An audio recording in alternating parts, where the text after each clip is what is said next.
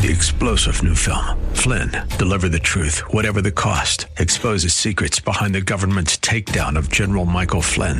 Flynn knew what the intel world had been up to. He ordered the first audit of the use of contractors. This set off alarm bells. He told the truth. He was the most dangerous person for Donald Trump to hire. They had to get rid of Flynn.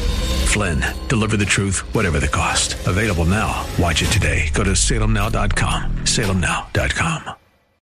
It takes a couple of special guys to co-host during the COVID. They weren't available, so we've got Rick and Dan live from their homes via Zoom on Faith Talk Atlanta.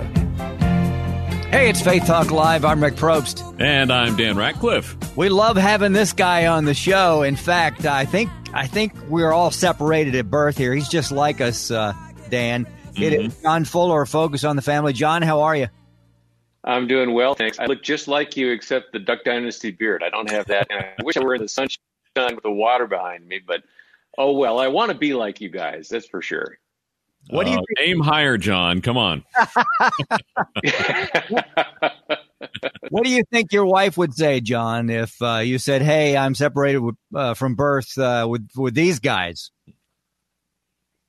Well, she went to school in West Monroe, Louisiana Tech, where the Duck Dynasty boys live. She'd be right at home. She actually won a spitting contest, a tobacco spitting contest in college. Really? So I think she would be fine awesome. I think she would be fine if we associated more closely. Would she let you grow a Duck Dynasty beard like that, do you think? She would let me, but I cannot. My manhood has not attained such heights, and so a little bit of stubble is all I can do. Sorry. Gotcha. Okay. Dan, I say that we get John's wife on next time because I would love to hear more about, a little bit about her background. And I want to see her spit. That's quite a gift right there. Yeah. Hey, John, we do love hanging with you. I just wanted to catch up with you. Here we are, the holidays. What do you guys usually do? Do you have traditions or are you doing something new? I mean, this has been a different year. It has been indeed. So Thanksgiving used to be just our family because with 6 kids, that's a pretty full house. But in the past several years, with girls working in the food service industry, coffee houses specifically, they used to invite friends over. And a few years ago, we had like 14 or 15, 20-somethings swinging by. They started around 10 in the morning and 7 or 8 at night. They were coming with potlucks, dishes and things. So we really miss that. The girls have mostly moved on. And this is not the year to have 14 or 15 strangers coming into your home. So it's going to be a much quieter Thanksgiving. Christmas time, I think we're going to have all the kids together for at least a little bit. And I'm looking forward to that. I feel downright patriarchal as I sit at the table and I watch them interact. And I don't get a word in edgewise, which is fine. Even Fool is, thought wise when he keeps silent. Yes. Yeah, I have 2 girls, so I know how that goes. It's hard to get a word in edgewise when they get going like that. I mean, they get gussed up to like 40,000 words in a sitting. So it really was wonderful. Those Thanksgiving times with a bunch of people coming by. We loved that because my girls just had a heart for, their peers who didn't have family in town. So it was sort of like, come on over to our house. The Fullers will be happy to have you. And that's the spirit we would like to have. It just seems like this is not the year to have an open door policy like that, unfortunately. Yeah. Something you had just recently, John, on Focus on the Family is the Sea Life 2020 event that you can still watch on the website. How did that go? And talk about all that. Well, so the genesis of that, for many who will remember, is that in May of last year, we went to Times Square in downtown New York City, and we had about 20,000 people join us for a big celebration of life. It was about an hour-long event, and what we did was we had speakers, we had music, and then we had a 4D ultrasound shown on big screens that we had to bring into New York City, Times Square, because nobody would sell us the time on their big screens there in Times Square. But we had a phenomenal time. So the goal was this year to have 5 cities, including the Atlanta area as spots where we would do these events, and we had hoped that we would have up to 100,000 people join us.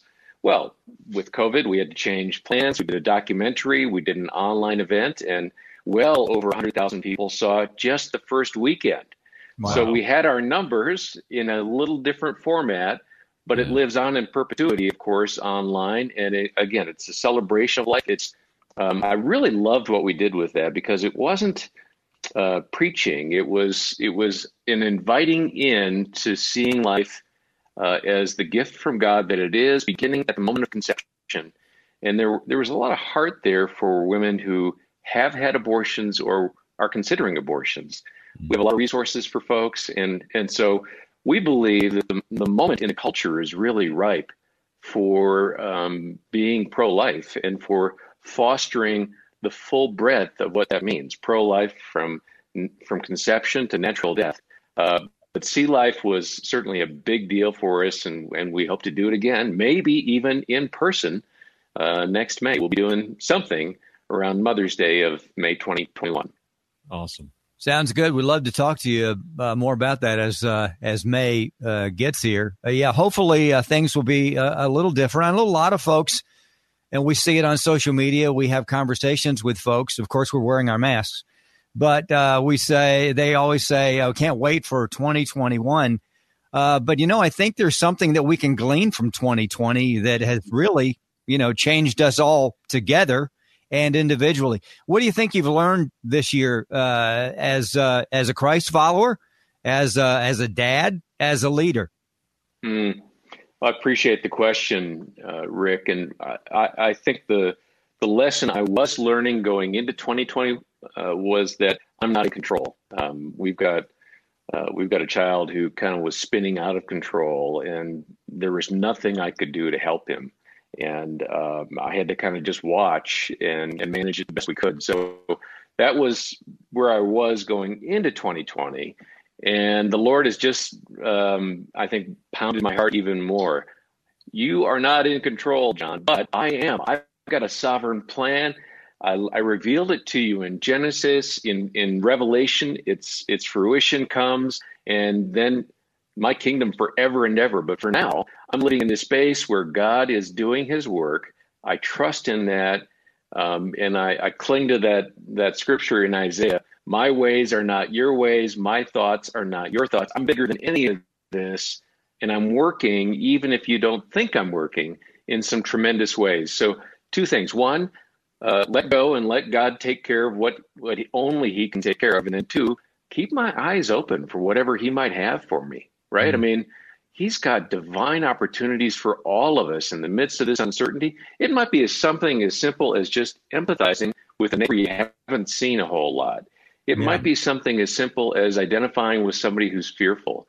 It might be something bigger than that. It might be meeting a financial need. It might be taking a step across the street into some uncomfortable territory for you. But these are moments for the church to rise up and be light and to be hope and not show fear. Yeah. John, you guys always have something exciting going on at Focus on the Family. What's coming up that you're excited about? We just talked about Sea Life 2020, but I'm sure there's something else coming up. What are you excited about?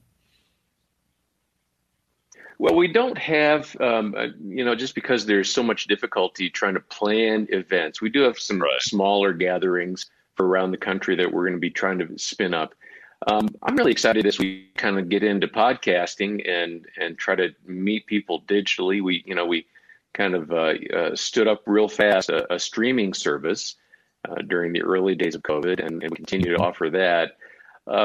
I think what I'm most excited about, Dan, is the outreach that we just continue to enjoy with, in the past 12 months, 300,000 decisions for Christ or rededications to Christ. Wow. I mean, that's over 250,000 people who have said, as a direct result of something Focus on the Family has done, I've rededicated my life or I've come to know Jesus.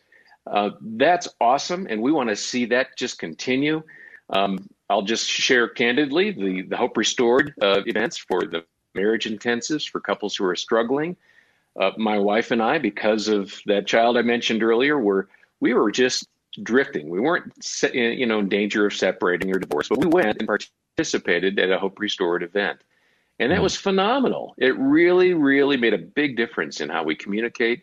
And we want to see tens of thousands of people in the coming years be able to go and find hope.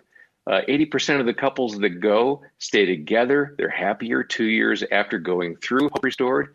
We want to see that ministry really just explode in terms of keeping couples together, not just for their own relationship, but for the generational ripples. You know what? It's hard, but we push through. You can too, young person. You can too, son or daughter. So we want to see that really, really take off. John Fuller, Focus on the Family. And have you had snow yet, John? I know you're living in Colorado. A Colorado Christmas. Does that include snow? We've only had a few Christmases with snow, but our first snow this year was September 25th. We had about 5, 6, 7 inches. And right now it's 65 and sunny. So I don't know, Rick, Dan, it could snow today for all I know. I live in Colorado. But it very well, I'm sure it'll be a very special Christmas, unique and odd and different for all of us. But what a great time to remember again why Jesus came, right? He came because this world is not our home. It's not in good shape. It's fallen apart. But be of good cheer. Be of good cheer. So good. John, we appreciate you. And, of course, we appreciate Focus on the Family. FocusOnTheFamily.com, a good place to go to. John mentioned podcasts. Check out the podcasts. Always great guests. John, we had Jonathan McKee on this morning. We were talking about the screen of the smartphone. He and his daughter wrote a book. Of course, you know that. I think you guys talked to him. But he's such a delight. You always have great guests. We did talk to them. Yeah, good people. But you are as well. I wish I had known that. I wish I had known Jonathan. I wish I had known Jonathan was on before me. I would have upped my game because he's really, really good. John Fuller, check him and Jim out on Focus on the Family. John, have a blessed holiday, and we look forward to seeing you in 2021. Hey guys, thank you. And I do hope to get your way and see you in person so we don't have to worry about all these screens and things. But I will bring a mask. Don't worry. Thanks. Thanks again. I appreciate it, man. We got to take a break. We'll be right back. I'm Rick Probst. And I'm Dan Ratcliffe. This is Faith Talk Live.